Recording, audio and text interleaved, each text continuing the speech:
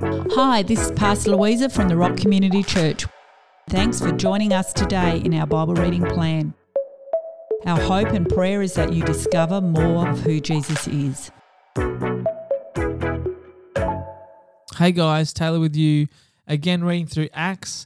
Today we're up to Acts 13, but yesterday we read about how Peter was thrown into prison but then set free. An angel set him free. And in this part of Acts, in these chapters around here, we're sort of jumping to and fro from different characters. Today, Saul and Barnabas are coming out to play again, and it's titled this, Saul and Barnabas Sent Out as Apostles. So let's jump in to Acts 13 and see what these guys are getting up to. In the church of Antioch, there are a number of prophets and teachers of the word, including Barnabas, Simon of Nigeria, Lucas the Libyan, Manaen, the childhood companion of King Herod, and Saul. While they were worshipping as priests before the Lord in prayer and fasting, the Holy Spirit said, I've called Barnabas and Saul to do important work for me. Now release them to go and fulfill it. So after they'd fasted and prayed, they laid hands on them and sent them off. So Saul and Barnabas and their assistant John, also known as Mark, were directed by the Holy Spirit to go to Seleucia. And from there they sailed to Cyprus. When they arrived at Salamis, they went to the synagogue and declared the word of God. From there they crossed the island as far as Paphos, where they encountered a Jewish false prophet, a sorcerer named Elymas, who also went by the name of Son of Jesus.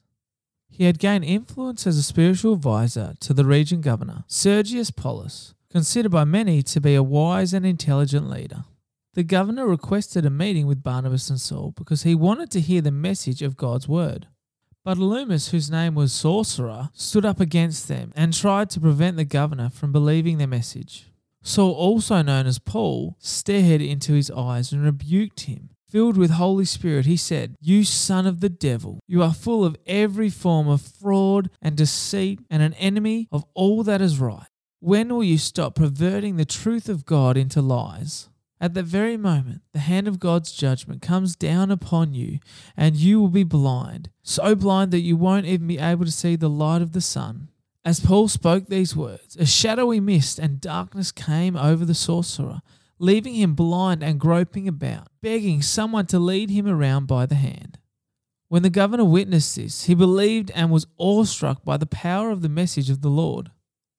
Paul and his companions sailed from Cyprus port of Paphos to Perga in South Turkey. John left them there as they returned to Jerusalem, as they journeyed on to the city of Antioch in the region of Poseidon.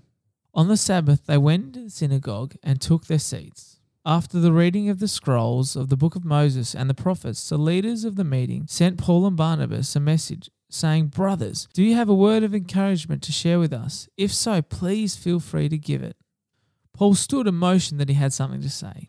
He said, Listen, all of you Jews and non-Jews who worship God, the God of Israel divinely chose our ancestors to be his people. While they were enslaved in Egypt, he made them great, both in numbers and in strength, until he unveiled his mighty power and led them out of bondage. For nearly 40 years, he nourished them in the wilderness. He was the one that destroyed the 7 nations from inhabiting the land of Canaan, and afterwards gave the land to his people as their inheritance.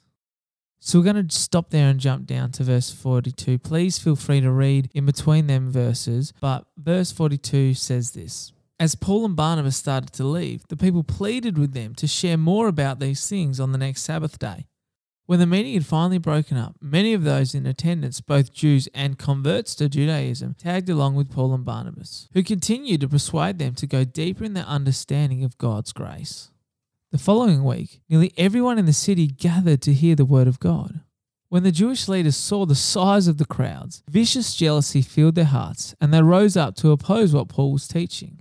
They insulted him and argued with him over everything he said, yet Paul and Barnabas did not back down. Filled with courage, they boldly replied, We were compelled to bring God's message first to you Jews, but seeing you've rejected this message and refused to embrace eternal life, we'll focus instead on the nations and offer it to them. This will fulfill what the Lord has commanded us. I have destined you to become a beacon of light for all the nations and release salvation to the ends of the earth. When the non-Jewish people in the crowds heard these words, they were thrilled and they honored the word of the Lord. All who believed that they were destined to experience eternal life received the message, and God's word spread like wildfire throughout the entire region. The Jewish leaders stirred up a violent mob against Paul and Barnabas, including many prominent wealthy people of the city. They persecuted them and ran them out of town. As they left, they shook the dust off their feet as a sign of protest against them, and they went onto the city of Iconium. They left the new covenant in Antioch, overflowing with the joy of the Holy Spirit. And that, friends, is Acts 13. And what I really like about what we've read in Acts is that there's this real contrast of oppression and people coming against the word of God, but then there's also people wanting more and more and more. I mean, verse 44, the following week, nearly everyone in the city gathered to hear the word of God. How awesome is that? Verse 49, God's word spread like wildfire throughout the entire city. So in the face of oppression, something happened. And I don't know, it kind of feels like that's happening a fair bit in our world, in our society. There's some kickback. There's some people that are actively going against what the Word of God says. But we've got to believe if the Holy Spirit's in it, people will be saved. People will come to know Jesus Christ. How about we pray about that? Thank you, Lord, that you're not worried about the state of the world. Thank you, Lord, that it's not a surprise to you what's happening. And we just believe in Jesus' name that you can do mighty miracles, that people can find you, that your word will spread like wildfire. I pray, Lord, that whole cities would gather to hear your word. Lord Jesus, we pray this in your name. Amen. Thanks for joining us today in our Bible reading plan. Don't miss future episodes. Click follow to subscribe and share with a friend. Have a great day.